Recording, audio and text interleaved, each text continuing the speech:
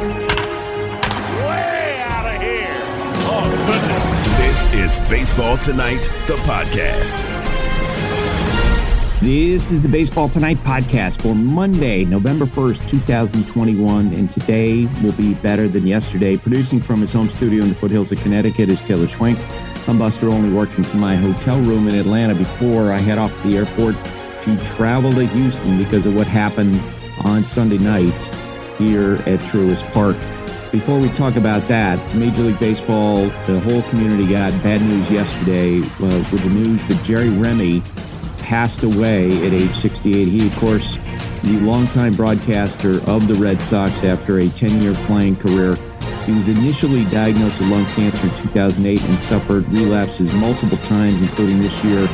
He returned to Fenway Park to throw out the ceremonial first pitch on October 5th when the Red Sox faced the Yankees in the American League wildcard game.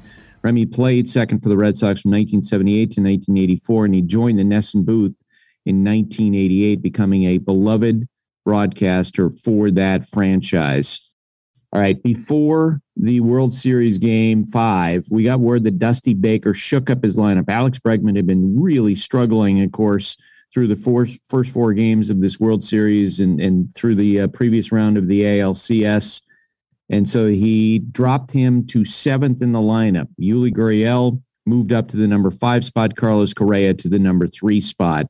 In the bottom of the first inning, with the Atlanta Braves just one win away from winning the World Series, Adam Duvall came to the plate with the bases loaded. And this is what happened against Framber Valdez.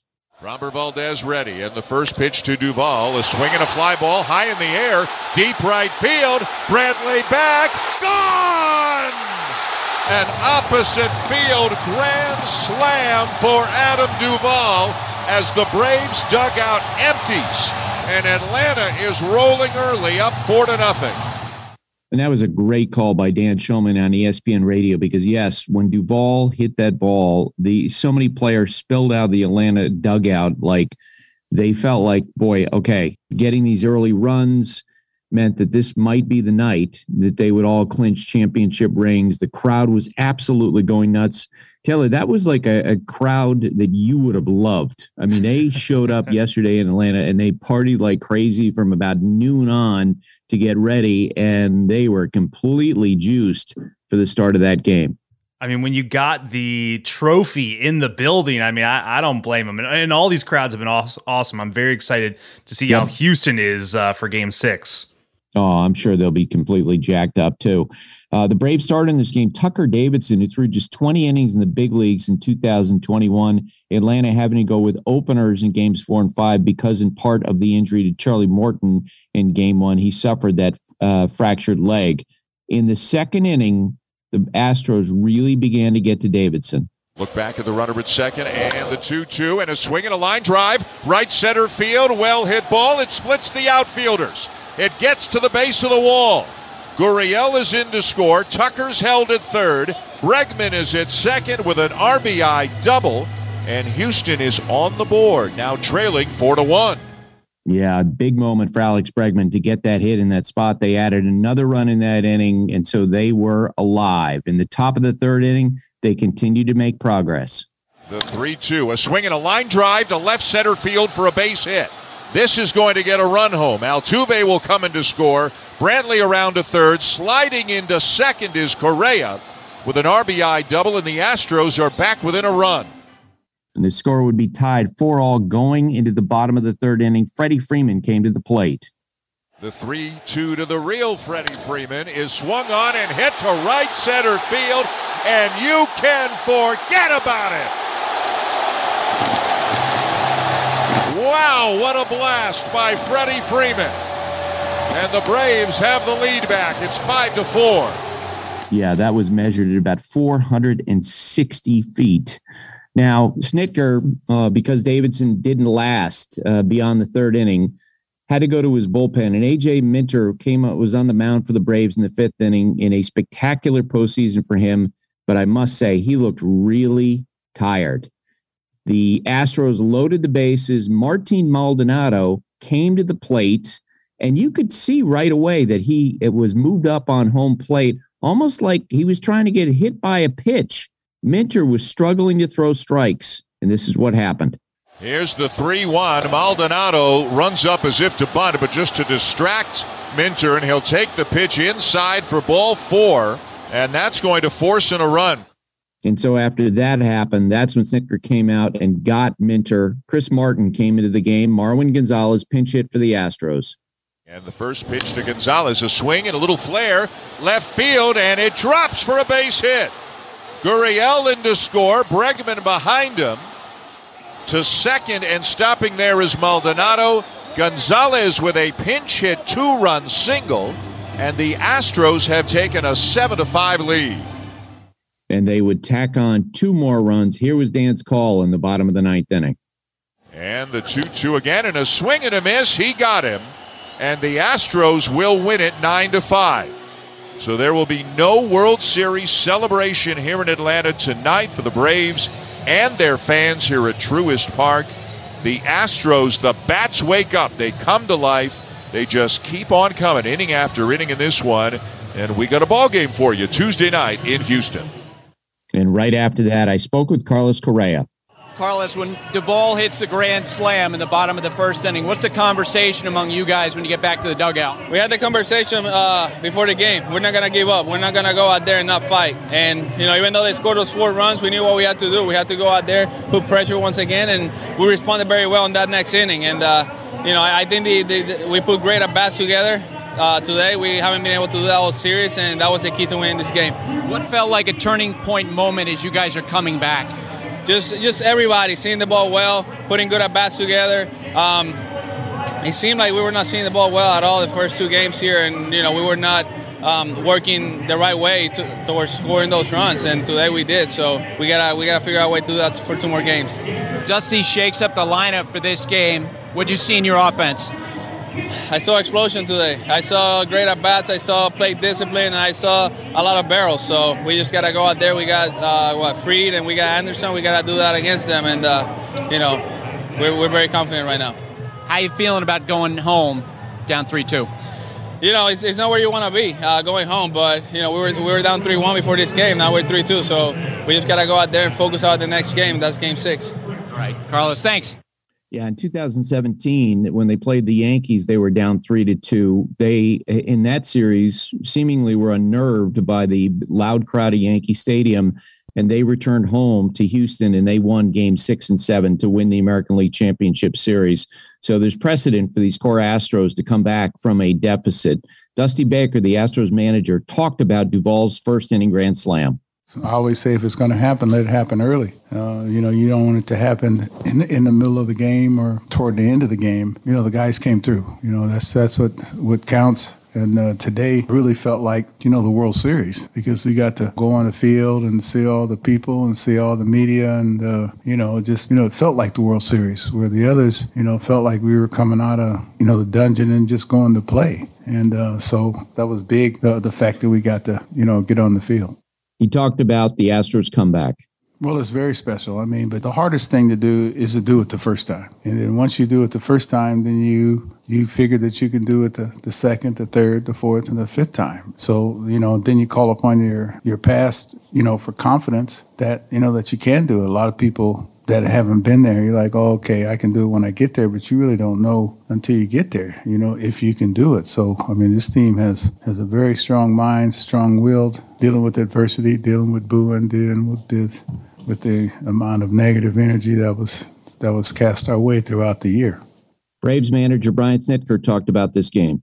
I'd much rather score that big run like in the 7th inning. We don't have so much time to cover. Yeah, it was good. That was exciting right there, but we knew it still had a long way to go in that game, and anything could happen. So it'd been great if we could have kind of kept adding on a little bit. Just hard to do that. He was asked how much he would have liked to have won at home. I'll take it anywhere I go. I don't care where we're at. If we can win a World Series, it doesn't matter to me where it is. I'd love to have done it in front of our fans. Hopefully we can, do it in the next couple of days.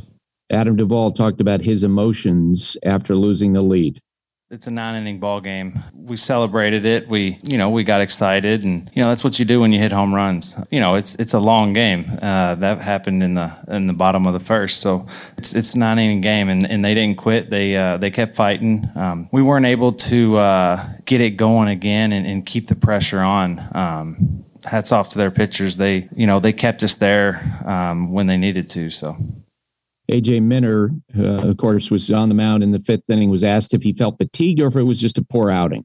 I mean, I wouldn't even call it a bad outing, honestly. I felt like my stuff was just as sharp tonight as any other outing. I was getting ahead of hitters. I felt like I was 0-2, 1-2 almost every hitter, and those guys, they made good quality swings on 2 strikes. I guess I could have made some better pitches with 2 strikes, but with Correa, I had him 0-2, left a cutter up, base hit, got a good strikeout against Alvarez, and then Gurriel, he backdoor cutter, and he stuck his bat out there and had a good hit as well. Obviously with Maldonado, I could tell he was going up there trying to, work a walk. For me, it was just, I tried to aim the ball instead of just driving to the mitt, and that's obviously the one thing I would take back. And then a flare shot to score 2 runs, just like that. Not worried about it. Been pitching good, been feeling good, and I still feel good. So I'll be ready to go Game 6. Gatorade knows there are many paths to greatness. Sometimes it starts with a goal. Sometimes you need to show grit. Sometimes the journey is a grind. Whatever path you take to greatness, Gatorade's proven formula is there to fuel it.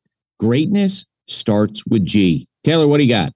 Buster, a couple things. Tuesday night is Game 6, and of course you can listen to that on ESPN Radio. Tune-in time for that is 7 p.m. Eastern for full pregame coverage. You should be watching NBA Today Monday through Friday, 3 p.m. Eastern, noon Pacific on ESPN or the ESPN app, or you can also listen to it wherever you get your podcasts. That's our new NBA studio show. Check it out. And finally, Swagoo and Perk, ESPN's newest podcast. You can listen to that wherever you listen to podcasts. It's also available on ESPN's YouTube channel. Ooh, that's pretty exciting. That's Marcus Spears, Kendrick Perkins. Great new show. Love those guys. Listen to Swagoo and Perk again wherever you consume podcasts. We're driven by the search for better. When it comes to hiring, the best way to search for a candidate isn't to search at all. Don't search, match with Indeed. If you need to hire, you need Indeed. Indeed is your matching and hiring platform with over 350 million global monthly visitors, according to Indeed data, and a matching engine that helps you find quality candidates fast. Ditch the busy work. Use Indeed for scheduling, screening, and messaging so you can connect with candidates faster. And Indeed doesn't just help you hire faster. 93% of employers agree Indeed delivers the highest quality matches compared to other job sites, according to a recent Indeed survey. Join more than 3.5 million businesses worldwide that use Indeed to hire great talent fast. And listeners of the show will get a $75 sponsored job credit to get your jobs more visibility at Indeed.com/Buster. Just go to Indeed.com/Buster right now and support our show by saying you heard about Indeed on this podcast. Indeed.com/Buster. Terms and conditions apply. Need to hire? You need Indeed. For the ones who get it done, Grainger offers high-quality supplies and solutions for every industry, as well as access to product specialists who have the knowledge and experience to answer your toughest questions. Plus, their commitment to being your safety partner can help you keep your facilities safe and your people safer. Call, click Grainger.com, or just stop by. Seam heads rejoice. This is Timmy Time. Baseball is the greatest game. With Tim Kirkshin. It never disappoints you. On Baseball Tonight.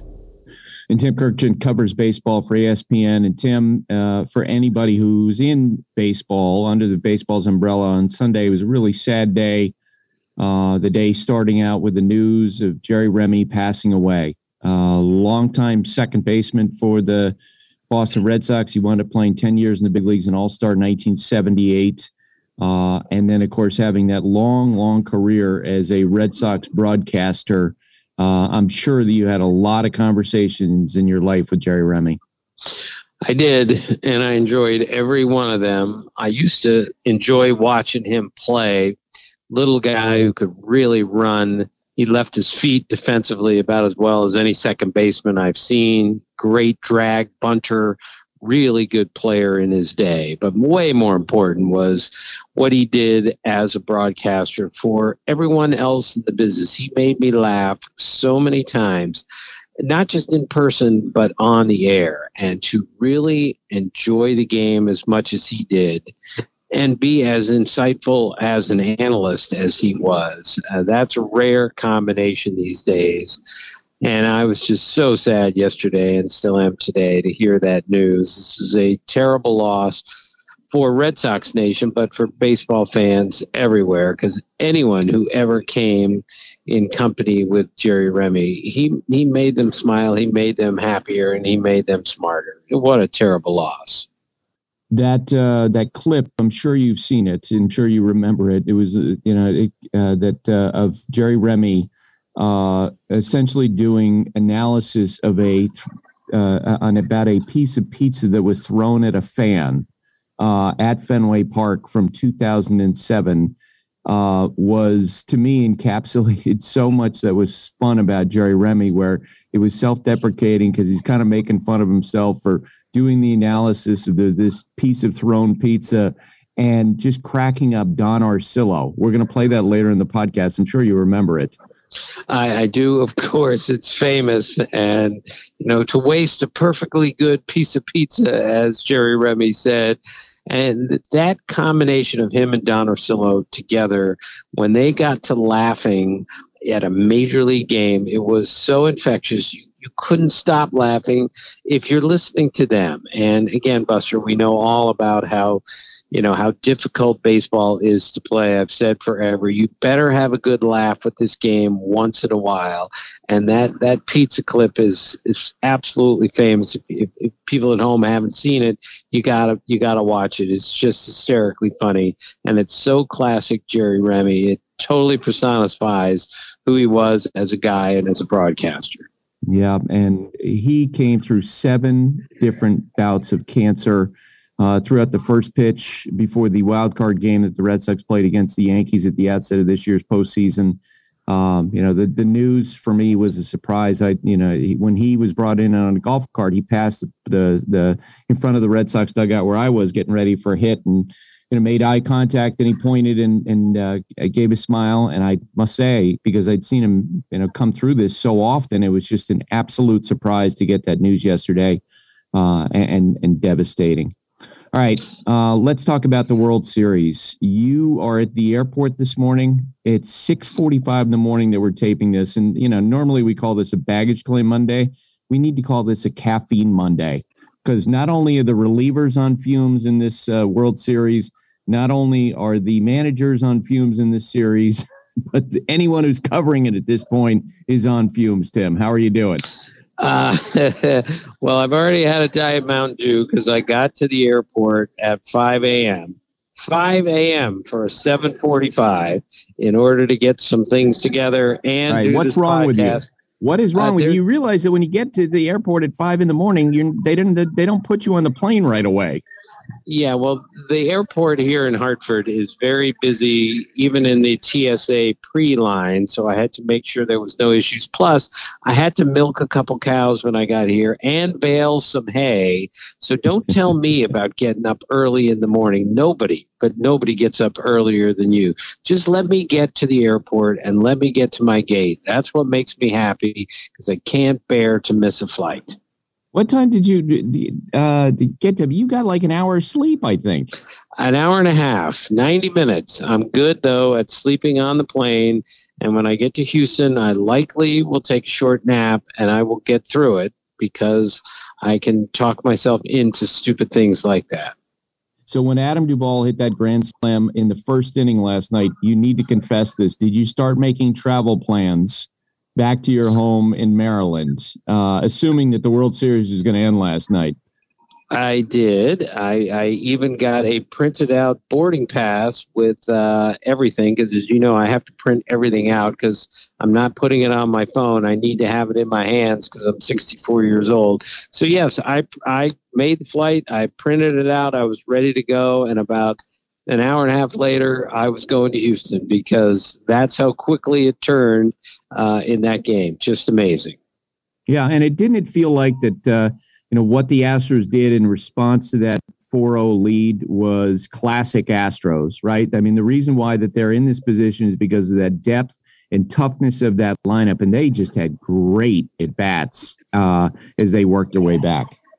Yeah, it was really impressive, Buster. And, of course, that's the reason why they were the best team, offensive team in the American League this year. That's why they put it in play more often. That's why they take tougher at-bats than anyone else. It's why they're so tested in October compared to most teams. And, I mean, it's just so beautiful, this game, that the last team to be down 4 runs in an elimination game and come back to win was the Angels in 2002. And of course, they did that against Dusty Baker's Giants. And now this time it was Dusty Baker's Astros. They came back from a 4-0 deficit to win that game very emphatically. That was really impressive. The resiliency of the Astros. You can say what you like about them, but do not question them on how tough they are when the tough times really come. Tim, I've told you the story before about going up to Bruce Bochy, someone I've known a long time, while he was managing the 2014 World Series. And he was undergoing some criticism. And I walked up to him before the game and I said, "Hey, Boch, I'm trying to keep track. Are you a complete idiot today or are you a total genius?" Because that's the nature of managing in the World Series. I told that story to Brian Sittker the other day and he just laughed. Because he gets it. Like, this is you have a whole bunch of people drop in on the World Series. Brian Sittker knows his team better than anyone. He's in an unprecedented situation because of the loss of Charlie Morton. He had to have bullpen games in games 4 and 5. As that was playing out last night, I felt like there were a couple of spots where he waited longer than I expected to reach for his bullpen.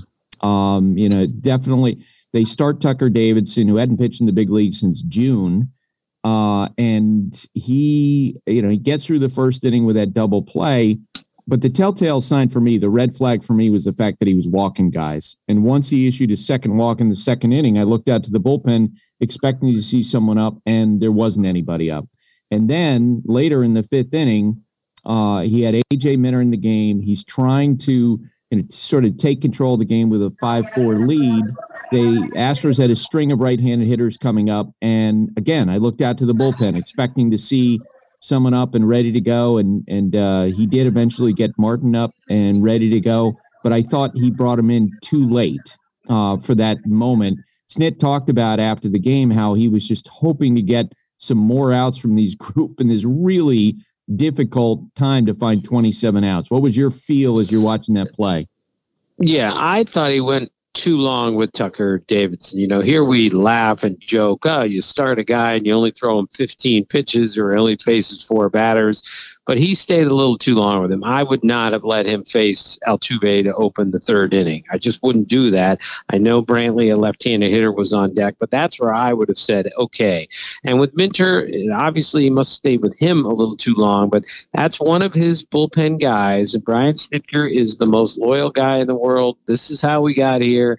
Minter's a big reason why. Great cutter in on your hands, but it didn't happen. So it's going to happen once in a while. The bottom line, Buster, look, I'm no longer angry or outraged at the way we use starting pitching. I think it's ridiculous, and I think it's not good for the game in any way. But I've come around to this is the way teams do it. But there's just no way you're going to get away with 2 games in a row with rookie starting pitchers who together have pitched, 23 and 2/3 innings in their major league career. You knew they couldn't get through both of those, and now we're going back to Houston. The situation in the moment now with the Braves leading the series 3-2 reminds me a lot of what we saw with the Indians against the Cubs in the 2016 World Series. You remember that Cleveland, it got to that point. They had 3-1 in that World Series over Chicago, in part because Terry Francona had done such a masterful job leaning on key guys in his bullpen. But by the end of the World Series, those guys, Andrew Miller, et cetera, they were completely exhausted. And that showed down the stretch. And I was watching A.J. Minter throw last night in that 5th inning. I thought, oh, boy, this is the first time where he looked like he might be a little bit tired. What do you think?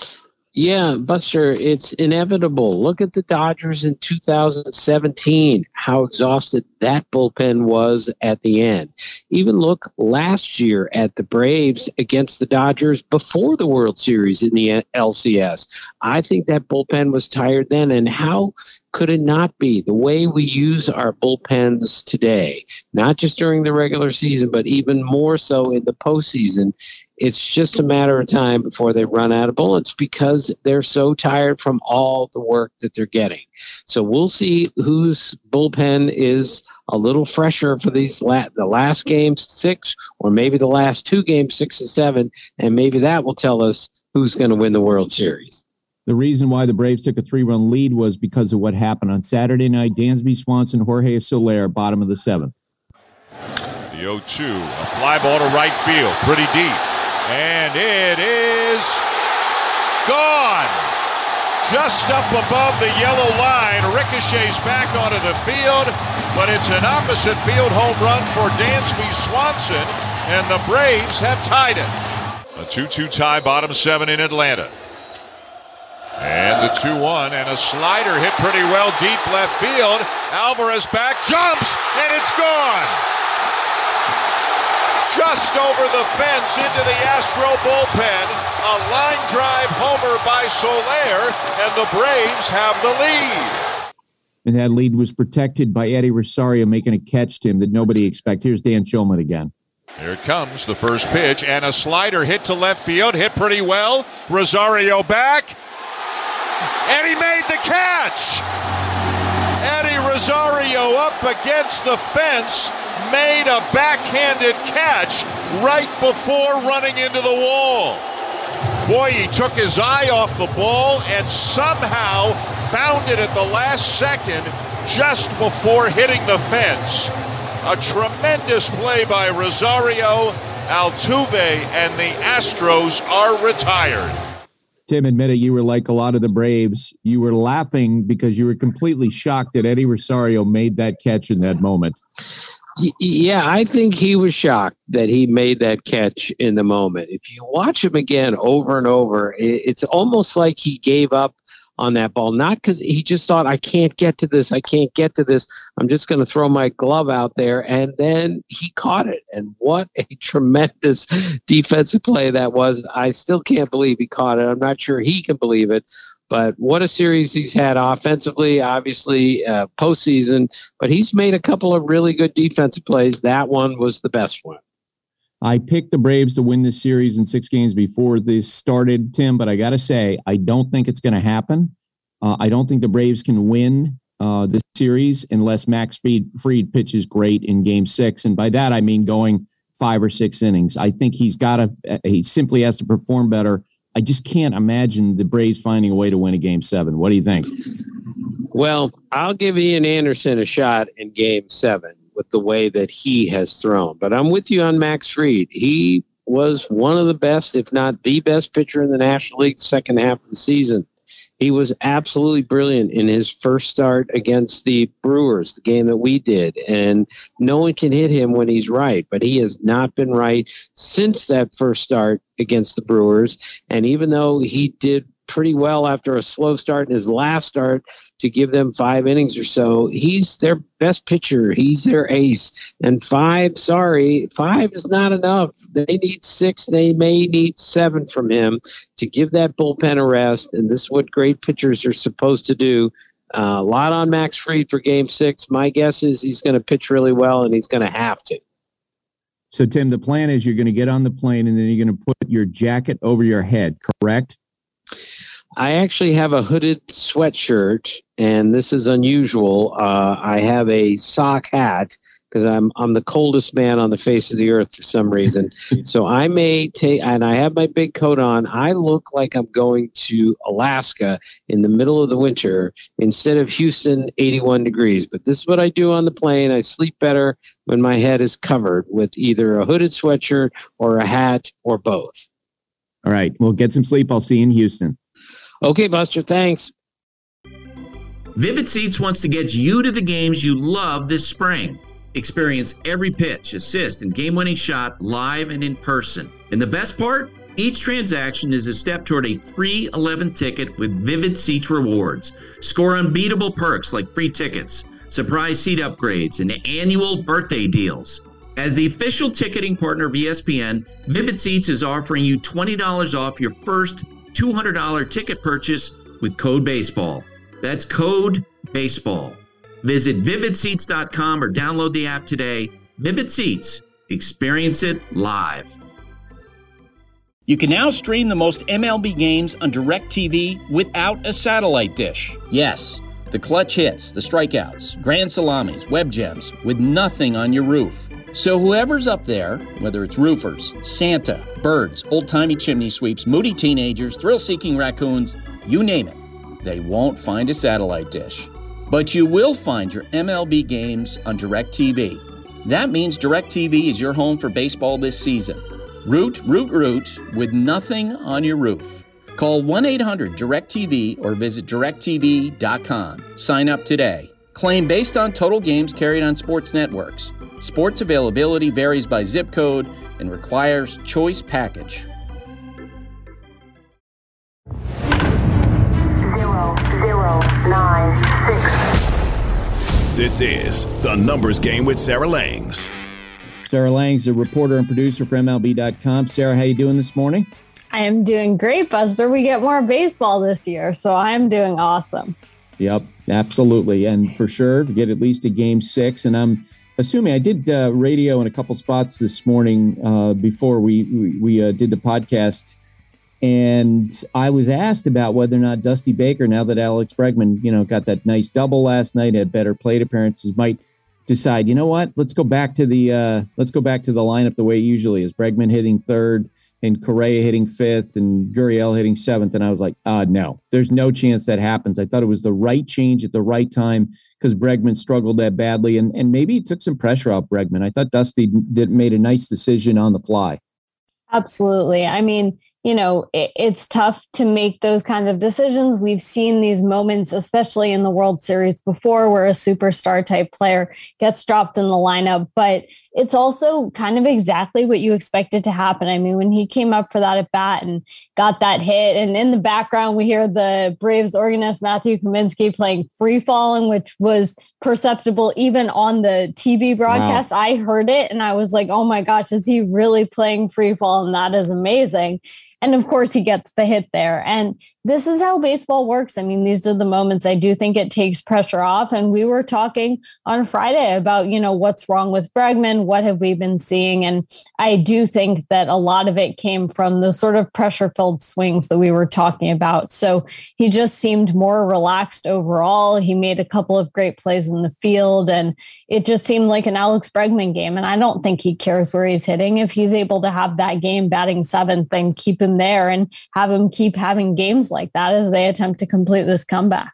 Yeah, I wish that I had, I did the post-game interviews last night, and I wish that I had asked Bregman whether or not he heard Free Falling, but I suspect that he probably didn't hear it because he's, so much into to what he's doing. Yes. And if he did hear it, he would never admit it to me. What do you think? Yeah, I think that sounds exactly right. And of course, to anyone who is listening who isn't familiar with this is what this organist does. And it's amazing. He comes up with these very clever songs to play for every visiting player. And they're usually sort of mocking or funny in some way. So it wasn't really targeted all that badly, but it was in the context of what he does. But oh my gosh, it was incredible for those of us watching and those of us who were not locked in to an at-bat in that moment. Yeah, early in the series, he had, or in the World Series, he had played when Altuve bat. I think it was on Friday night. I'm a little teapot, yep, short and stout. That's funny that you were locked in on hearing that. And I'd say this, Bregman. I mean, we've talked about how much batting practice he's been taking. And I was texting with Jessica Mendoza yesterday afternoon, and she was at the ballpark early to do, I think, some SportsCenter stuff. And Bregman was there batting, taking extra BP at 3:30, and he was all excited because he told Jess that, hey, you know what? I'm gonna try this thing. I'm gonna keep my hands on the bat through the follow through. And I gotta say, Sarah, when I heard that, I thought, okay, that's insane. He said it was for the first time in his life he was gonna finish his swing with two hands on the bat, and I thought that might be what he's focused on. So give him credit.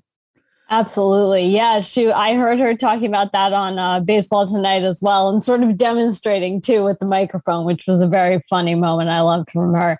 But yeah, I mean, it's crazy that he's trying something brand new in a World Series game where he's getting dropped in the order, everything else. But this is why these athletes are so incredible. And hey, it worked.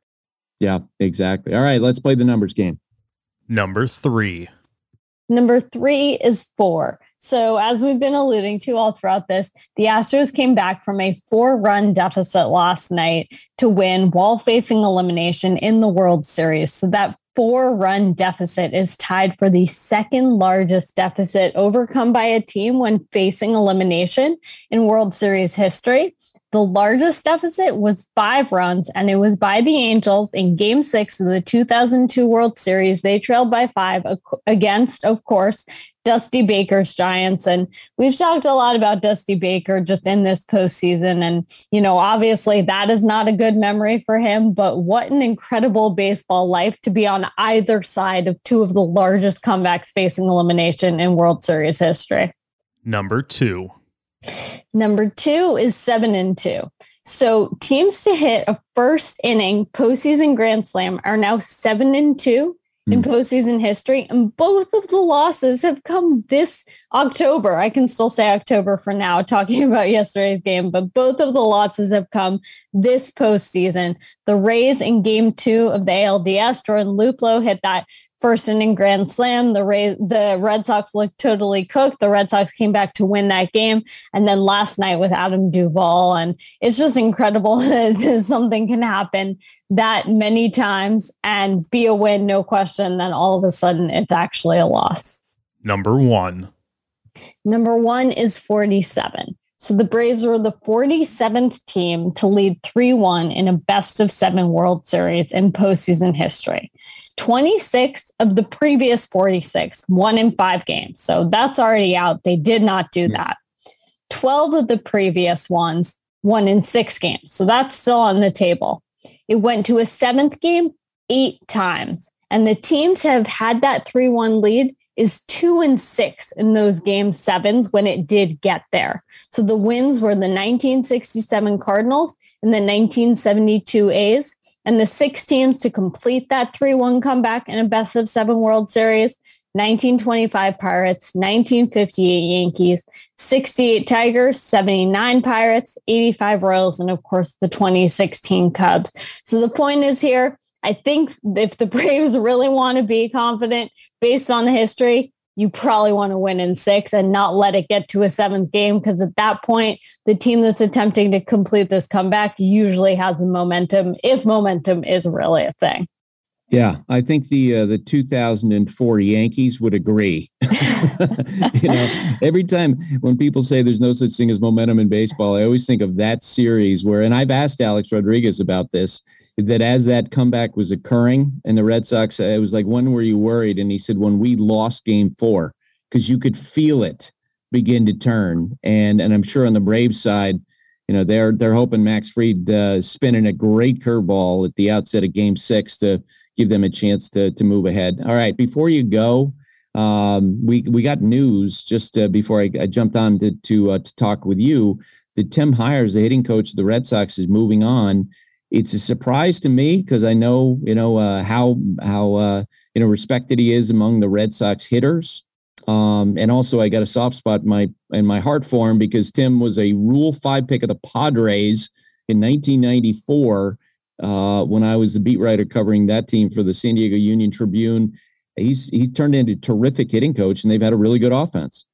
Well, first of all, that's an amazing connection. I love that. And I love that with just the time you spent in baseball that you can have that moment or that connection with someone. But I definitely agree that is surprising. I mean, their offense has been very good under him. And I think of individual players, JD Martinez with the turnaround this year. I know a lot was attributed to the return of in-game video and everything else. But I think that we can all agree that he's been overall very good with the Red Sox. And I think a lot of that has probably been under his tutelage. And, Rafael Devers, he debuted under a different hitting coach, but he's really come into his own in this span. And just overall, this has been one of the most powerful powerful offenses in baseball. I think we take 2020 out for a handful of different reasons, but overall over the last few years, it really has been. So that is pretty surprising.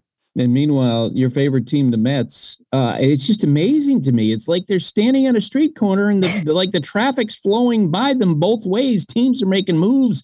They're hiring coaches. They're hiring general managers. They're hiring managers. And the Mets are doing nothing.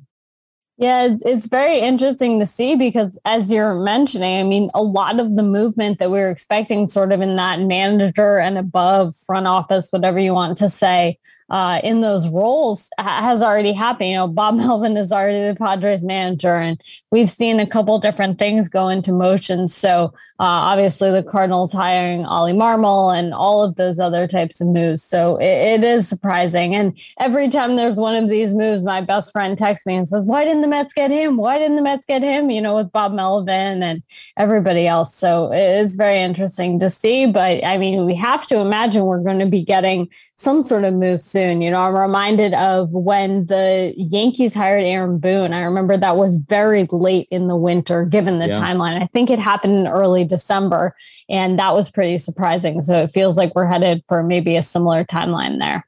Absolutely. All right, Sarah, I'll talk to you tomorrow. Safe travels. Thanks so much for having me. I mentioned that clip of Jerry Remy, Don Orsillo, essentially doing play-by-play and analysis of a confrontation between two fans, a foul ball near the stands at Fenway Park. Garrett Anderson was playing for the Angels, and he knocks some beer cups into some fans accidentally, and then a fan threw a piece of pizza at another fan. Taylor, you said you'd never seen this clip before I sent it to you this morning. No, had never seen it before. And what a catch on their part, because in the initial fracas there, you can't really see the pizza. And of course they circle back to it. Important journalism there. And I really loved at the very end when he says, oh, I'd eat that pizza, because that's probably where my mind would about be. So that was quite funny and an appropriate tribute here. Yeah, I can't completely do it justice here because you don't see the thrown piece of pizza, which is what those guys are laughing about. But you can hear the great humor of Jerry Remy. Popped up, left side, ranging is Cabrera. Now coming is Anderson, and interfered with, no. Into the stands, the umpire ruling Tim Timmons, and one beverage less than they had before. Wow, what's he got now? He's got mud on him and an alcoholic beverage. I think he made a good call here as he, let's see, how does this happen? It wasn't even him. Oh, wow, it's Buddy. Oh, where did it go? What was that came flying in? No, and Don, between innings, we did some investigative reporting on who and what was thrown at that gentleman, and that gentleman has been ejected, but it was an ugly, ugly sight. And I don't know why it was necessary. Now watch. I can't circle. I don't have my telestrator today, but here comes a pizza. See it? Oh, jeez. Highly unnecessary. Guy with the Patriots jacket, and of course he's been asked to leave the ball game for ruining a good piece of pizza. So just get beer all over him. And here comes some pizza. I wonder why did he do that? Because he thought he was interfering with a play? Apparently we have more evidence. Oh, there it is. There it is. Someone should put that in a bag and I'll tell you take what. that away to make sure that they secure the evidence. Yeah, you know, Horatio Kane of CSI Miami will be here soon to collect the evidence. I'll tell you what, I'd eat that thing. That looks pretty good. Not bad. A little bit of cheese. Bleacher Tweets. Alrighty, Buster. Bleacher Tweets for a Monday. Let's go to Nicholas Iacaruso at Iacaruso Nick 19. Nick writes in, hey Buster, was Maldonado's walk in the 5th inning of Game 5 the most impressive at-bat you've ever seen without swinging the bat? Changed his batting position and outlook just to try to get hit or draw a walk, and he fake bunted 3-1 just to try to throw Minter off. He dominated Minter the whole at-bat without even thinking about swinging. That was impressive. It was impressive. I would say this. I said at the top, I thought AJ Minter was just off. I think he's tired. But Maldonado coming up with a different plan, that was really cool. And I love the fact that he's like, I'm going to just give the pitcher a different look, and I'm going to make him uncomfortable just looming over the plate. And in fact, as he stepped into the box, Eduardo Perez was doing game analysis with Jessica Mendoza, and I wrote out on a note to Eduardo, I'm like, look how close he is up on the plate. And Eduardo talked about it on the broadcast. That was really fun. Let's go to Aussie Sox fan at Nick Halser. This Nick writes in, would it be crazy for the Braves to see what a trade for Acuna Jr. would bring in an effort to keep their current outfield together? I think so. What about you, Buster? Yeah, Nick, it would be crazy. Not only because Acuna is going to be arguably the best player in the National League for years to come, but he's also locked into this long-term team-friendly contract. Like he's got like 8 more years left on that deal. So yeah, it would be crazy. David at Baseball Fan 1918 writes in, how much is Eddie Rosario's price tag going up after this postseason? Yeah, and our friend Rena Bonina, she is a big Eddie Rosario fan, and I was sending her messages back and forth during the series, during the postseason, is Eddie Rosario is having a great performance. I think he's going to do better than he would have before the postseason, but I don't think he's going to get a crazy contract because teams are just not investing a lot of money in corner outfielders. I would say I think he set himself up for like a 2-3 year deal with somebody, but I can't imagine anything beyond that. Amy Chapman's up next at Amy R. Chapman. Amy writes in, Buster and Rev, I think most casual and even some regular baseball fans don't understand that the MLB commissioner doesn't actually represent the entire game. How about changing the title to a more accurate one? MLB team owner's attorney. Maybe we could just refer to Manfred as the team owner's attorney on here. I think for the sake of branding, Major League Baseball, Amy, would not want that to happen. I think they do like the idea that the casual fans think that Manfred representing the interest of all the fans, when we know that he's not really. He is the, as you say, the team owner's attorney, the barrister. Let's go to Brett Davis at Treehouse. Brett writes in, if we're talking about alternate names for the bullpen, what about the pitch pasture? I figured I'd run this by you. First, since you're the authority on all things cow-related, no cows were offended in the creation of this tweet. That's a good one. Yeah, and he also thanked you, which is why you included it in the rundown of Bleacher Tweets today. I thought it was a nice name. I like pitch pasture. Arm barn, as I said the other day, I actually think that's pretty good, but I'm calling it the bullpen going forward. What about you, Taylor? Yeah, but I like that we can mix it up a little bit too. I mean, unintended consequence from this PETA thing, but maybe we're playing right into their hand, Buster, and I don't really like that now that I'm thinking about it. Well, you're the one who just mentioned PETA. I didn't even mention PETA. Let's go. Oh, dang it. All right, last one for today. Debbie Gammons Brown writes in, DGB asks, do you ever set an alarm, Buster, or does your internal clock just know when it's time to make the bagels? My internal clock knows when it's time to make the bagels. I will wake up no later than 6 o'clock every morning, no matter what. But I will say this, I do always set an alarm because back in the year 2000, I covered a season opening series in Seattle. Actually, it was 1998. And I was supposed to be on a 6 a.m. flight, and I completely slept way past the time I was supposed to. I woke up at the time people were probably boarding the flight at 5:45. And so after that, I always set an alarm. Yeah, dangerous game not to set the alarm, even though you can generally rely on your body clock. But also, yep. I envision that you have like it's been 23 years since the last time Buster only slept in, like a counter on your wall or something that hopefully won't be reset anytime soon. Yeah, and it haunts me, as you can hear. To this day, I can remember exactly that feeling of waking up and looking at my watch and thinking, oh, geez, how terrible is that? Oh, the worst feeling. Thanks for writing in, everyone. # Bleacher Tweets on Twitter. Please follow, rate, and review this podcast wherever you listen to your podcasts. That's it for today. My thanks to Tim, to Sarah, to Taylor. Have a great day, everybody. Thanks for listening. Stay safe. And remember, hate and inequality based on skin color is something we need to fight against every single day. Off to Houston. Thanks for listening to the Baseball Tonight podcast. If you're playing fantasy baseball, check out the Fantasy Focus podcast wherever you listen to podcasts. The Baseball Tonight podcast. Dogs are an important part of our lives. That means protecting them from parasites. Ask your vet about NexGard Plus, a Foxalaner. Moxidectin, and Pyrantel chewable tablets. NexGard Plus Chews provides one-and-done monthly protection against fleas, ticks, heartworm disease, roundworms, and hookworms. Plus, they're delicious and easy to give. Use with caution in dogs with a history of seizures or neurological disorders. Dogs should be tested for existing heartworm infection prior to starting a preventive. Ask about NexGard Plus Chews.